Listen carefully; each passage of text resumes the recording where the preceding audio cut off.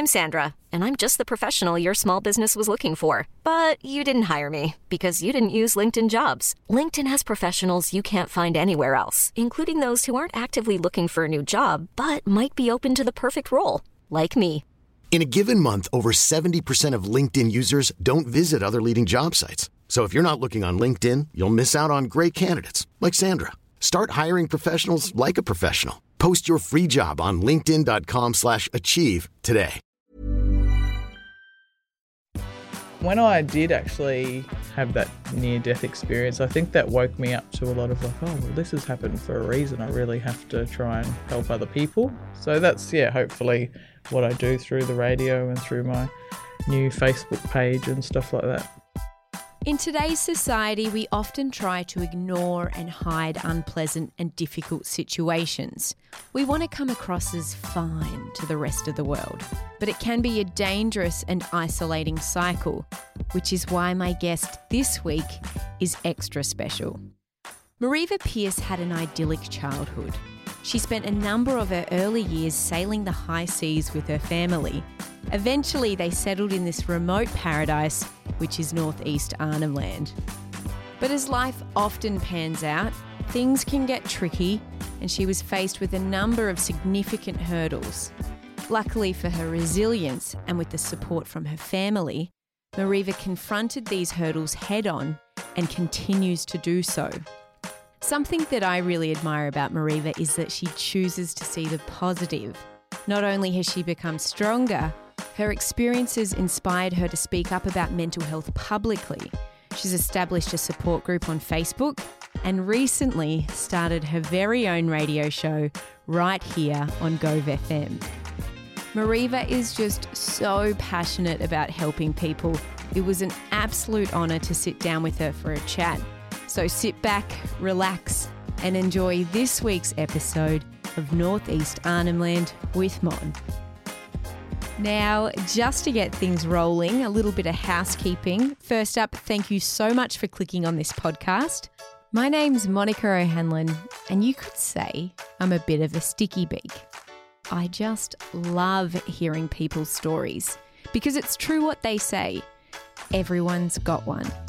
I work at Gove FM in Northeast Arnhem Land in the NT. It's one of the most remote and unspoilt parts of Australia. If you're someone who isn't familiar with it, here's what you need to know. The Yolngu people are the traditional owners of this region. Their vibrant culture dates back more than 50,000 years. The hub, where I live, is called Nhulunbuy, a town created on the Gove Peninsula after the establishment of the bauxite mine. You're probably asking, what's the purpose of this podcast? I've met so many weird and wonderful people, whether they're from here or just passing through. I want to know how their path led them to this tiny little dot on the map. And it would be my absolute pleasure to share it with you. So you were born in Maryborough, all right. How old were you when you came up to Gove? The first time we sailed up here, it was in 1983, so I was only 3 years old. But I don't really know the story of why we left again, but we left. And then Dad came back in 1989. Okay. And then stayed. And you sailed up both times? Yeah, so Dad built yachts for a living. He's a boilermaker by trade, so he built up to 38 yachts in his time. Oh my God. So the one that we sailed here on, he built that in Maryborough, and then we sailed from there, not directly from there, I don't think, the first time, because my sister was born in New Zealand and we sailed there, and we went to school there for a little while because my brother and I were homeschooled on the boat, and then we sailed, once Melina was born, we sailed from New Zealand over to Tahiti, which was like a 19-day sail. Wow. To go show the baby to mum's parents and stuff. And then we came back and ended up coming up here. The idea was to keep going around to the west, but we didn't make it. Still haven't made much of the west. I've been there like a few times, but the goal is to go around there. What was it like? Like, do you remember growing up on the boat? Like, that's pretty cool. Yeah, it was a pretty stress-free lifestyle. Like, you know, in the morning you'd wake up and there'd be flying fish that would have sailed into the sails overnight, so you'd pick them up off the boat, and they were like the Lego of the yacht life. And then, you know, you'd have nights where you'd be sitting up on the back deck and Dad would be steering, and you'd see whales like following you all the way, you know, for ages and ages, for days on end. So that was pretty cool. Yeah, it was pretty cool. It's incredible. And so do you have 3 other siblings? Yeah, so Jim's the eldest, then myself, then my sister Melina, and then John. Yeah, so. And you all lived happy family on a boat. That's crazy. Well, Jim and I probably spent the most time on the boat, and then when we got to Gove, we set up on land when we were about 12. So that would have been 92, and then and that was out at Catalina, which is still there now, and Mum and Dad have retired now and they live out there. So, and John lives there. So yeah, it was like a lot of Jim and I's childhood was on the boat. Yeah, it was good. And so when you came back the second time and kind of settled here, what was that like? What were your kind of? It was a bit of an eye opener, I think. Like, I am known amongst my friends for swearing. I like a swear. And like before, and I remember getting belted by Mum, like, not stop swearing. But when we came ashore, my vocabulary exploded. Because there was Mum on the boat who was homeschooling us, who couldn't speak English, or part English, and then Dad was full Aussie, and then there was 2 little kids trying to learn be homeschooled. So the language, you know, when we got ashore, we're like, whoa, it's like a big city, and all these people use all this different language. It wasn't hard to pick up. But, we lived out at Catalina. It was good. Like, it was close to Ski Beach. We got on with all the local kids really well. A lot of them still here now, obviously. And, yeah, so it was good. It's a pretty idyllic setting for some kids growing up. Yeah, it was nice out there. We used to catch the bus to the yacht club, which is now the boat club. And there was about 20 kids out there, 20 families on boats. So it was really packed. Now I don't think there's that many. There's probably, you know, the odd sailor that comes in, but I think most of the kids are in town. It's sort of changed a lot since we were kids, I guess. But that was our playground for a lot of years. Yeah, I remember Monkey Bill. Yeah. Well, Sandra Stewart, she comes back. She's his eldest daughter, or the only daughter, I think. She's in Darwin now, but she's come back a few times. She'd love to move back, she says all the time. Yeah. It's just such a great place for kids to grow up, I suppose. Absolutely. When they get to an age. Do you have any particular memories that stand out from growing up here? Oh, dear. There's lots of different memories, I think. There's lots of naughty ones. Like, there's lots of growing up at the yacht club and being tormented by Monkey Bill's kids, Will Stewart. A lot of people will know Will, and he'd probably still torment me to this day. But I was telling my own son, who's now 15, we got off the bus one day and he'd been just harassing me on the bus and trying to get a rise out of me, and I chased him off the bus and he was looking back at me as he was running, and he smack bang straight into one of the steel poles out there at the yacht club, and he's trying to say that I like pushed him into the pole and I was doing this, and everyone saw that he was and everyone was like, oh, you deserve that one. I don't know if he remembers that or not. But there's lots of good memories, like just the freedom of going out camping with.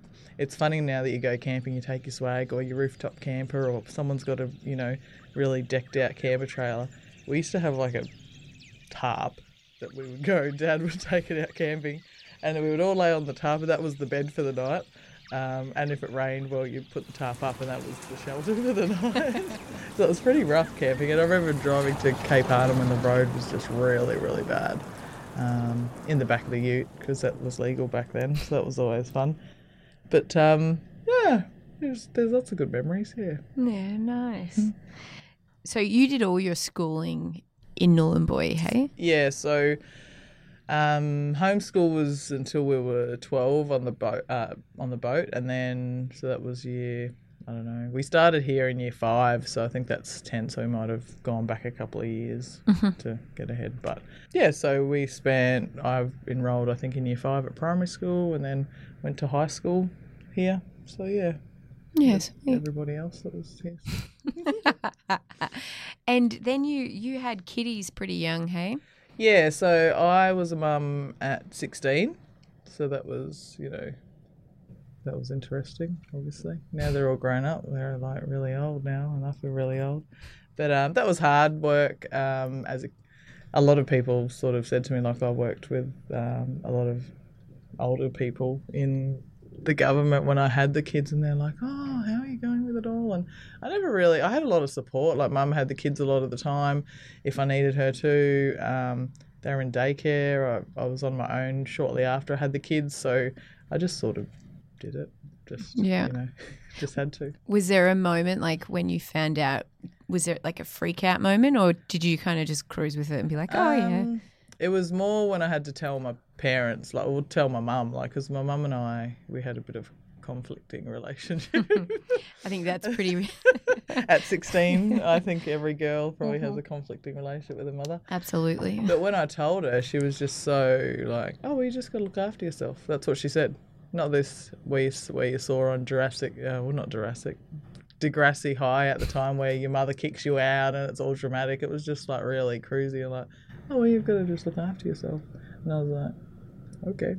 That's awesome. So it was easy in that regard, and there wasn't really, even when I had Sinead, I didn't freak out. Like, it wasn't, there was a lot of books and, videos where we were sitting in sex ed watching, these women give birth, and it was like pretty daunting stuff. But I didn't really freak out. I don't really freak out about a lot of things, so. Yeah, you're pretty crazy. So I was like, oh, well, it's done now. So, yeah. That's a great attitude to have. Yeah, especially in that type of situation. What do you do? Absolutely. You had your first daughter at 16. Yep. And then how close was your second daughter? Latrice was a year and a month, so 13 months apart. Wow, so pretty close. So close. So I didn't learn the first time. Always learn the hard way. So they came along and they were great babies. Like, they never really gave me much grief. They always played really happily together. They're like best mates, really. So it sort of got easy. And any mum that you sort of talk to now, because I never went to, because a lot of women that were having babies at that time were obviously a lot older than 17. So they were all going to the mums groups and things like that. And that just wasn't me. Having the two so young but close together was actually a good thing. They played well together, so it was nice. They still do, I think. And so did you end up finishing high school here? I went back to do year 11 exams and I failed, so I really only did year 10. That's all I did. So yeah. And did you start working, or did you? Yeah, so when I was 17, I got my first job, which lasted about nearly 10 years.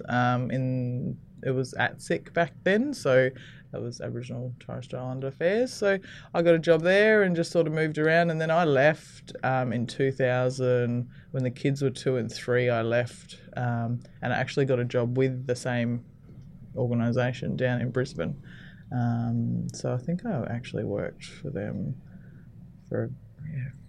from 17 till 23, so however long that is. But so I worked for them for a long time. So I just worked, I did work a lot. What inspired the move to get out of here? Because you were moving away from your family, essentially. Yeah, well, there was a lot of things. A few things back then happened, obviously having broken up with the father of my children and, being a small town, all the drama that goes with that when you're a teenager, I guess. And I just wanted to change. I didn't want...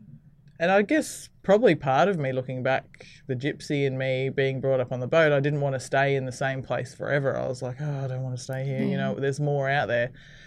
And moving to Brisbane was sort of close to where I'd been born. So I thought, and there was a few friends down there. I sort of just moved. I thought, why not? Yeah. I wanted to change, and the girls were only little, so I thought, okay, I'll go. So why not?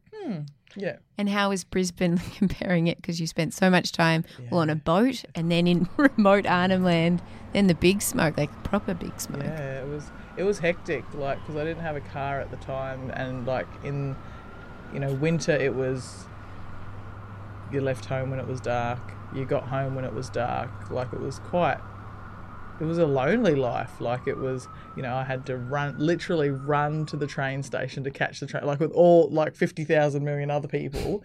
And I remember getting the train to work the first day because I was so excited. And I thought, oh, this is great, the kids are in daycare, I ran down to the train station. Anyway, I get on the train and there's like so many other people, shoulder to shoulder. And I said to someone, oh, hi, how you going? And they just looked at me and turned their back and went and sat down at the furthest seat, like I had two heads or something. Because then I learnt for 7 years commuting on that same rail line that people just don't talk to each other. And that was the big smoke, that people, whereas coming from a small town, everyone like, hey, how you going, Marie? By your first name or whatever. It just wasn't like that. That just was not at all. That would have been a big shock. Yeah, definitely. It was huge. And you even look at people like, oh, they don't have the time. They're just on a mission. They need to get somewhere and they're time poor. So that became me. It was like you moulded into that. You turned into one of those commuters. There used to be a guy that could catch the train 7:30. He'd wear the same pressed shirt, the same pressed pants. They were olive green, brown shoes, like this stripy pinstripe shirt. And I was like, I don't want to be the 7:30 guy. Like, I always used to catch the train at different times just so I didn't see him all the time because I was like, oh, man, that's going to be me. And I think one day I just went into work and I just quit because no one in the public service gets a promotion unless someone dies. So you've really got to, make sure that you really want to be there. And, yeah, it's great super and great conditions, but it sort of did my head in, so I just went in and quit one day and... yeah, it was good. Then I came back up, and then then I went back down, and then So you had another kid somewhere. Yeah, I did. Had Covey, because I went to Brisbane basically, got married, bought a house, had a kid, got divorced, came home. So did the full circle. That's right. Good life lesson. They don't teach that in schools these days. Oh dear. I first heard about you because you're a bit of an advocate for mental health, right? Yeah. And mental health awareness, really. Yeah. And so where did that stem from? So that stemmed from probably a few years back, I guess. I think it was 2004. I first become diagnosed with bipolar. And really just my journey through that. So trying to obviously manage that, because I've probably had it all my life. I just have managed it in different ways, being busy in a city, just having to survive, like ignoring all the signs that you may have had, that I may have had. So I really just sort of winged my whole entire life. And then when I got to a place back with support again and I could relax, I was like, then it hit me and I was like, oh, something's not right. Something's going on here. So I think I had a difficult journey through it in terms of not knowing, not recognising the signs, not having support, and all that. So I wanted to be a bit of an advocate, I suppose, to try and help people ease through that and just say that actually does happen. Like if people are saying, oh, you're experiencing it, you're not weird or, something's not, you're not abnormal, just work through it. And this is the sort of things that I did to help myself through that part of my life, I suppose, and still do, obviously. Because you were misdiagnosed, weren't you, in the beginning? Yeah, so in the beginning I had been diagnosed with what's it called? They thought I had menopause like early, which wasn't the case. So they gave me something for that. And then they thought, then I did actually have Barmah Forest, which was a Ross River. So that was like a fever type, aches and pains and stuff like that. So they thought, then they said I had anxiety and clinical depression, but they never picked up the bipolar until sort of 2 years ago. Wow. So they gave me all different medications for the misdiagnosis, and then that caused me to almost die. So that was a wake-up call. And when I did actually have that near-death experience, I think that woke me up to a lot of like, oh, well, this has happened for a reason. I really have to try and help other people. So that's, hopefully what I do through the radio and through my new Facebook page and stuff like that, talking about mental health, just trying to get people's, awareness up. And it can come in all different forms, like person A, person B and person C can all have the same thing but present different, or different symptoms of it. So it's hard the doctors do have a hard job in trying to, as much as I was angry at them at the time. It is such a personal journey though. Yeah, they do. And even the people that I've started to gravitate towards now, they have a journey, and I'm just like, wow, that situation, I would never have thought that, you could come out okay out of something like that. Or so it's actually brought a different group of people that I wouldn't normally socialise with, but I like learning, and that's the mental health awareness is definitely, all the different types of things that come with that. So, yeah. Did you always think that you had been misdiagnosed? Like, was there something in you that was like, no, this doesn't quite feel right? I didn't really know that I wasn't misdiagnosed until after I collapsed and almost died. So they care flighted me to Darwin, and then they basically started with a clean slate, stopped giving me everything, and then started from the top to the bottom, and gave me whatever they tried to give me antidepressants, but antidepressants you're not supposed to give a person with bipolar that. I don't know the technical reason why, but doesn't agree with you, I suppose. But yeah, I didn't. There wasn't a point where I thought. Sorry, what was the question? Oh. Hey, it's Ryan Reynolds, and I'm here with Keith, co-star of my upcoming film, If, only in theaters May 17th. Do you want to tell people the big news? All right, I'll do it. Sign up now and you'll get unlimited for $15 a month and 6 months of Paramount Plus Essential Plan on us. MintMobile.com/switch. Upfront payment of $45 equivalent to $15 per month. Unlimited over 40 gigabytes per month. Face lower speeds. Videos at 480p. Active Mint customers by 531.24 get 6 months of Paramount Plus Essential Plan. Auto renews after 6 months. Offer ends May 31st, 2024. Separate Paramount Plus registration required. Terms and conditions apply if rated PG. Did you have a gut feeling that you weren't misdiagnosed, that you were misdiagnosed? Yeah, well, when you're depressed, you're just low, when you're just depressed and you're lethargic and all of this sort of stuff, and you get that in bipolar, but the opposite end of bipolar is the manic highs, and it's like, life's great, and oh my God, and what is everyone whinging about? What are they talking about? I'm sick. Nothing's wrong with me. This is great. I'm having a great time. So I didn't really know because I've had manic highs twice that now I recognise. So now I understand when people say that you're sick or what's happening to you. And the thing that you hate most what I hate most being bipolar, and someone says you're sick is because it's so good when you're high that you're like, what do you mean I'm sick? Something's wrong with you, not with me. And you get very defensive over it. So it's very hard for doctors to approach you. But now that I've had 2 highs, they're probably more dangerous than the lows, to be honest, because the lows you're just really just under the radar and just really, out there. But it is frustrating having the bipolar diagnosis, because when you tell people about it and say you're having a really happy day, people, oh, I think she's, and it does get frustrating where you feel like you have to actually hide your personality a bit, because it's hard for people on the outside to know if she's just happy or if she's going manic, so it's a bit of a fine one. It's an interesting one too, because I feel like a lot of people don't quite understand it, because I know people that have it, but I don't understand the full. Yeah, so I've read a fair bit about it and Dr. Googled myself till, the sun. It's always a bit dangerous, hey? And you're like, what the hell? But it's, for me, I think the easiest way to explain it to people, and education I think is a key for anything you're learning. You want to know why, and once you get explained why, you're like, oh, okay, that makes sense.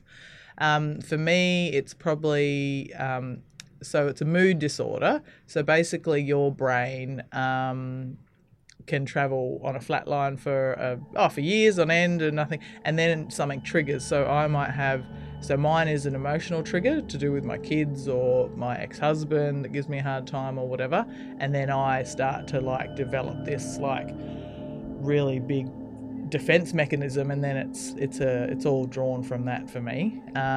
Sometimes people can be in an environment that might trigger it, or something like that, but it's just to do with your brain really, and your brain chemicals. Like if they're not on a flat line, then you're going to be either up or down. So and there's a safe like sort of zone where you can be a little bit high and not be manic, but I guess that's why you go to the doctors all the time. Like I go once a month and get my bloods taken once a month so they can tell the lithium, the medication they give me in my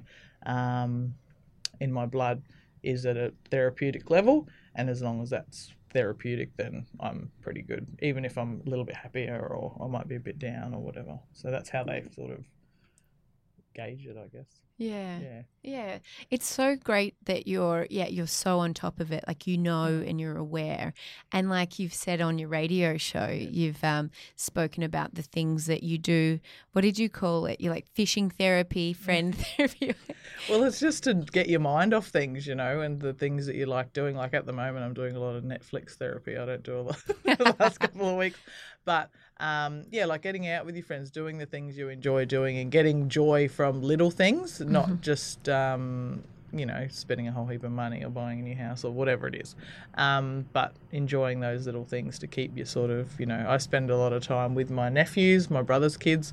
I just drop around and see them. They're always good therapy babies, So, you just try and find what works for you, I guess. There's a lot of different therapies out there. Yeah. But I think there's a stigma, we're trying to stop the stigma with mental health and with, if you say, you see a therapist or whatever, then people just look at you and instantly judge you as like, it's not like, that's a great thing to do, because I like to talk and to write, so that's my thing. And, the stigma against going to see a counsellor or a therapist is like negative usually, so it's all those other therapies that, go and have a beer with your mate therapy or a coffee with your girlfriend, so all those things. Yeah, cool. Try and keep you on track. Have you found having bipolar, do you think it's harder or is it a different experience for you because you live somewhere remote to someone who is living in a big city? Yeah, I don't know. Looking back on my life, like they said, you could have had this all your life because you can actually be manic for like several years without people picking it up. So when I look back on my life having to deal with like the 3 kids and a marriage that wasn't really that supportive and, the city life, I really just ran on like, at the moment, like if you saw me now to, 15 years ago, I was like 30 kilos lighter. Like I just ran, like hardly had time to eat, and it was all about the kids, getting them to school and sports and things like that, and just running on nervous energy all the time. But I never went to the doctors, and I do remember coming down and crashing from those times as well, but I just didn't really, I just got up and kept going. Like I didn't really, And then when I came home and I could relax, that's when I had not as much, not as many sort of, not impulses, but what do you call it? Like distractions in the city where you've got all these, billboards in front of you, you've got signs, you've got things to do, you've got movies, theatres, all this. When I came back and just could like relax, I went into a deep depression and I had a massive breakdown, and then that's when all the, doctors and diagnosis started and all the rest of it. So, I don't know. I'm not sure of the... Here I find that there's lots of support. Like a lot of people say there's not, but I've found there is. Like I get annoyed sometimes when the doctors drop around and I'm like, but they're just doing their job to check on you because obviously they don't want, it to go to the next level of self-harm or anything like that. So, it is serious. As much as I laugh about it, it is serious. And you really do have to look after yourself, because if you think about it, if your brain's like, if you break your arm, or your leg, well, you can get that fixed. That's no problem. But when your brain's broken, and that's what I refer to it to as broken brain, it's really hard for people, one, to get diagnosed, two, to get on the medication, because it's not just like a painkiller shot and you can be back on deck. So it's a difficult thing to sort of balance, I think, and maintain. And some people just function and they don't even know that they've got depression or anxiety. They just do whatever they do and they don't worry about it. Yeah. So I guess it's a spectrum too, right? People, the severities and... Yeah, definitely. People have it at different levels. And I think lately, though, I have heard it be talked about, maybe because I'm more aware of it now myself. I have on the radio and on the news and stuff like that, mental health is being talked about more, which is good. Yeah. And I think for a small community, I think it's good too to talk about it, because there's not really a support group or anything like that. So at the moment, so yeah. Yeah, cool. Something that I really loved from one of your radio shows that you've done is that you look at it in a positive light. So you look at your bipolar in a positive, and you've spoken about other things, and you say that, like, if it wasn't for that, then I wouldn't have reached out to someone else that, you know, and you are getting the conversation going. Already, you've just started your Facebook support group, and it's already a lot of people are coming that maybe you didn't expect to join. Yeah, well, I didn't really know, because we've been talking about since the radio, and I like to plant the seed and then go, okay, well, what's the next step? So having made the Facebook page, which is basically called after the show as well, and having people be interactive in that group, I'm like, oh, is this what it's about? Is this what the group's about? I have to sit here down. It's like, who are you talking to? Because I've only just newly got back onto Facebook. So people are in my group talking. I think I have to interject and talk about stuff. So, and some of them are from high school. Some of them are just good friends. Some of them I've just met. And I think there's 2 people in there that I haven't met before. So it's good because people are sort of obviously gravitating towards that, which is good. So I've just got to work out how to sort of... And the idea was just to post the radio shows somewhere. So that's what it was. And then because a friend of mine was like, oh, I missed your radio show. Can you post it? And I was like, oh, yeah, okay. Oh, can you email it to me? And I was like, oh, yeah, I was going to start this group, I might just post it in there. And she's like, yeah, that's a great idea. I was like, okay. So I started doing that. So hopefully it'll grow from that, I'm hoping. Totally. So, yeah. And I do want to put a positive, because it can be, because even when I find, I don't talk to my husband about every single thing that goes through your head. So I'm just I like to talk about and laugh about different things. So you try and put, crazy posts on there to uplift people, because it's trying to, flip it on its head and be positive. And I do firmly believe that people with that have had to go through a mental illness of some sort, or had, things happen to them and it's caused them mental and emotional, abuse, or got them sick in some way, that I think if you've survived that, you are the unique little bunch that can help other people get through that, because a lot of people don't want to talk about it, but it's you've got something really special. If you could share that, and that's what I've got from a few ladies that they've told me some stories, and I'm just blown away because they've got through it. I said, well, that's you're on the same path as me. You can help people with that. But some people aren't ready to share their story at all, because it is quite an emotional, hard to deal with. Totally. Type of story. So I always, I might use bits and pieces out of what we spoke about, but I always get permission off them, and not to mention their names, but just say, oh, this is, I've come aware of this has happened to somebody, and what's people's thoughts or whatever. So, because everyone always has, I think, one of the ladies I talked to, she's had a lot to do with bullying, and I just thought, even in this day and age, and with social media, it makes it it makes it worse. It amplifies the actual situation. So for the teenagers, and you don't know how, I didn't know how to deal with. Could you imagine being a teenage mum? I could imagine people, what they would have said about me when I was a teenage mum here in Gove. But imagine now with social media, and if you got bullied and people were it'd just be horrific. It'd be horrible. I'm so glad we didn't grow up when Facebook and Instagram was huge because, I know. it's like next level. Like kids are cruel. Yeah, kids are. Kids are very cruel. Yeah. So I guess it's, people like mental health, people think depression and anxiety, but say, for example, bullying or, being mistreated, like if a child is, if there's pedophilia or anything like that, it weighs on your mental health. So it's not that is under the mental health banner, but that treatment as you get older or as, at that moment weighs on your mental health. So you got to be able to talk about things to, have a safe space to be able to talk. Otherwise, I think that for me, if I don't get to talk, I explode. That's my thing. I think women, maybe that's a women's thing. I don't know. Not all women, but I think generally women are better at speaking about it. Yeah, I think if you get it out, that's why I was excited about the Facebook page, because a couple of guys on there got it, and I was like, oh, great, some guys talking about stuff. So, because it's not all about the women, it's about, and I think guys.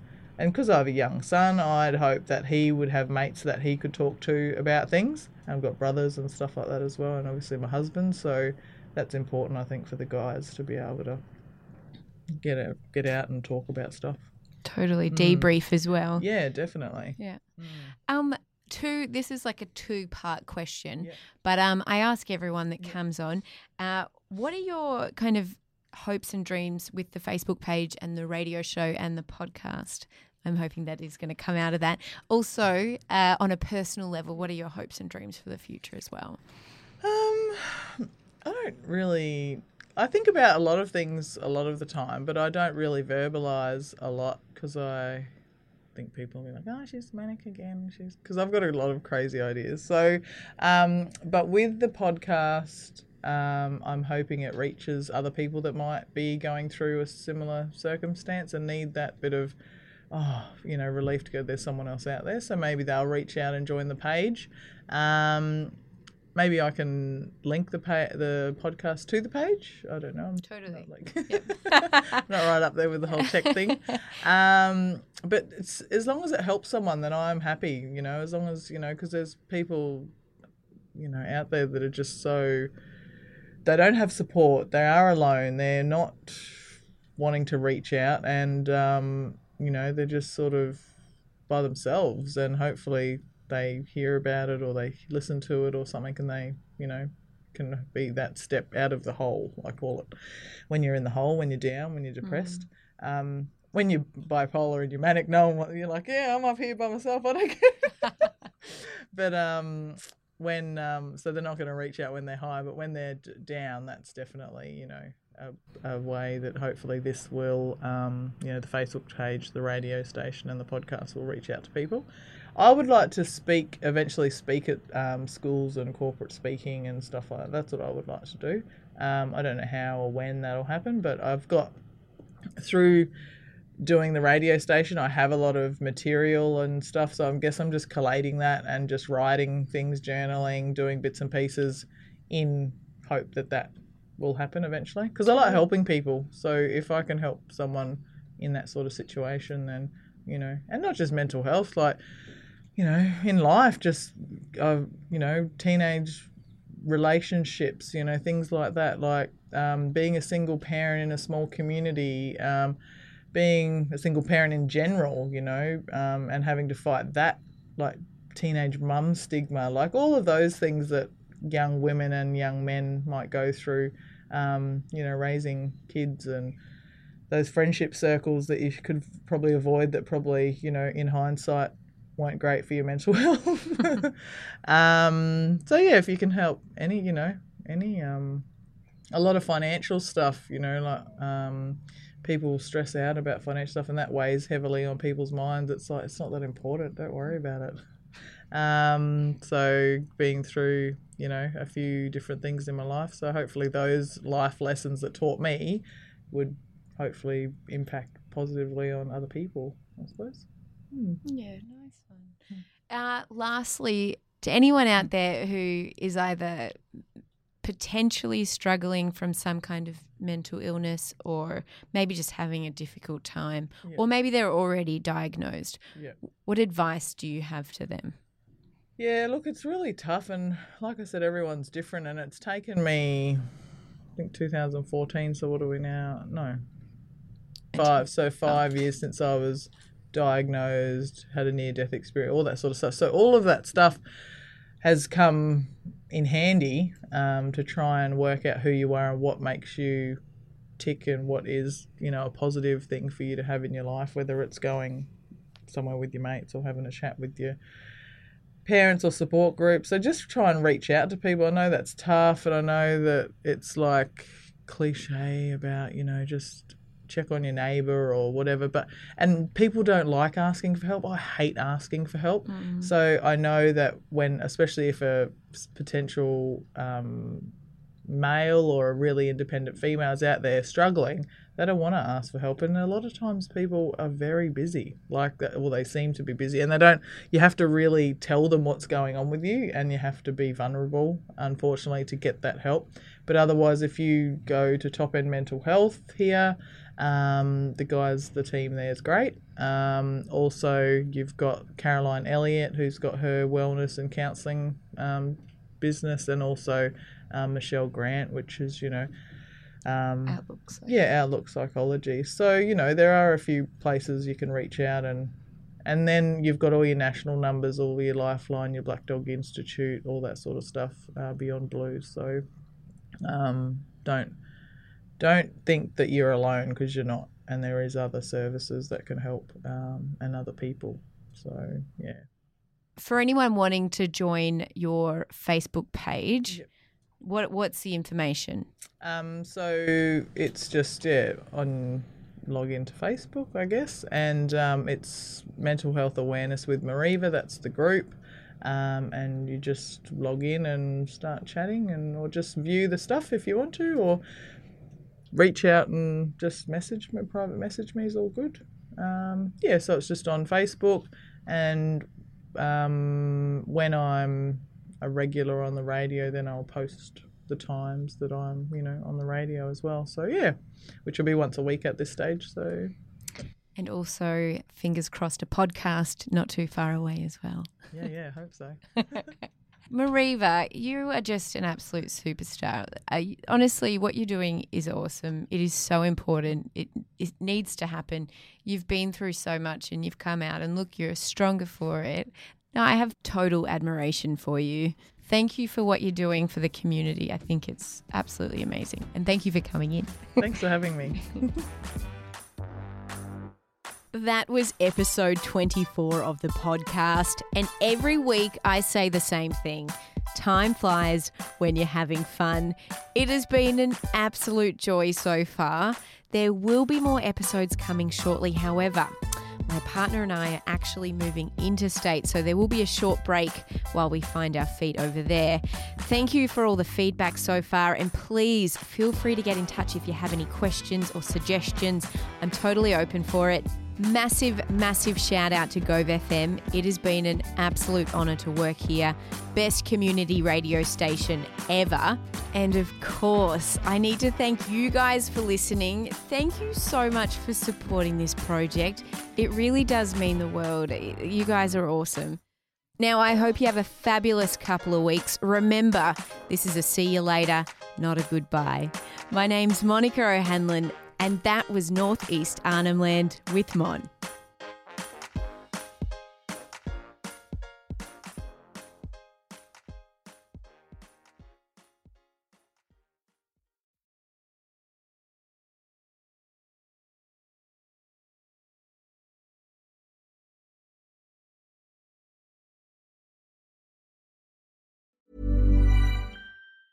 Ever catch yourself eating the same flavorless dinner 3 days in a row? Dreaming of something better? Well, HelloFresh is your guilt-free dream come true, baby. It's me, Keke Palmer. Let's wake up those taste buds with hot, juicy pecan-crusted chicken or garlic butter shrimp scampi. Hello Fresh. Stop dreaming of all the delicious possibilities and dig in at HelloFresh.com. Let's get this dinner party started.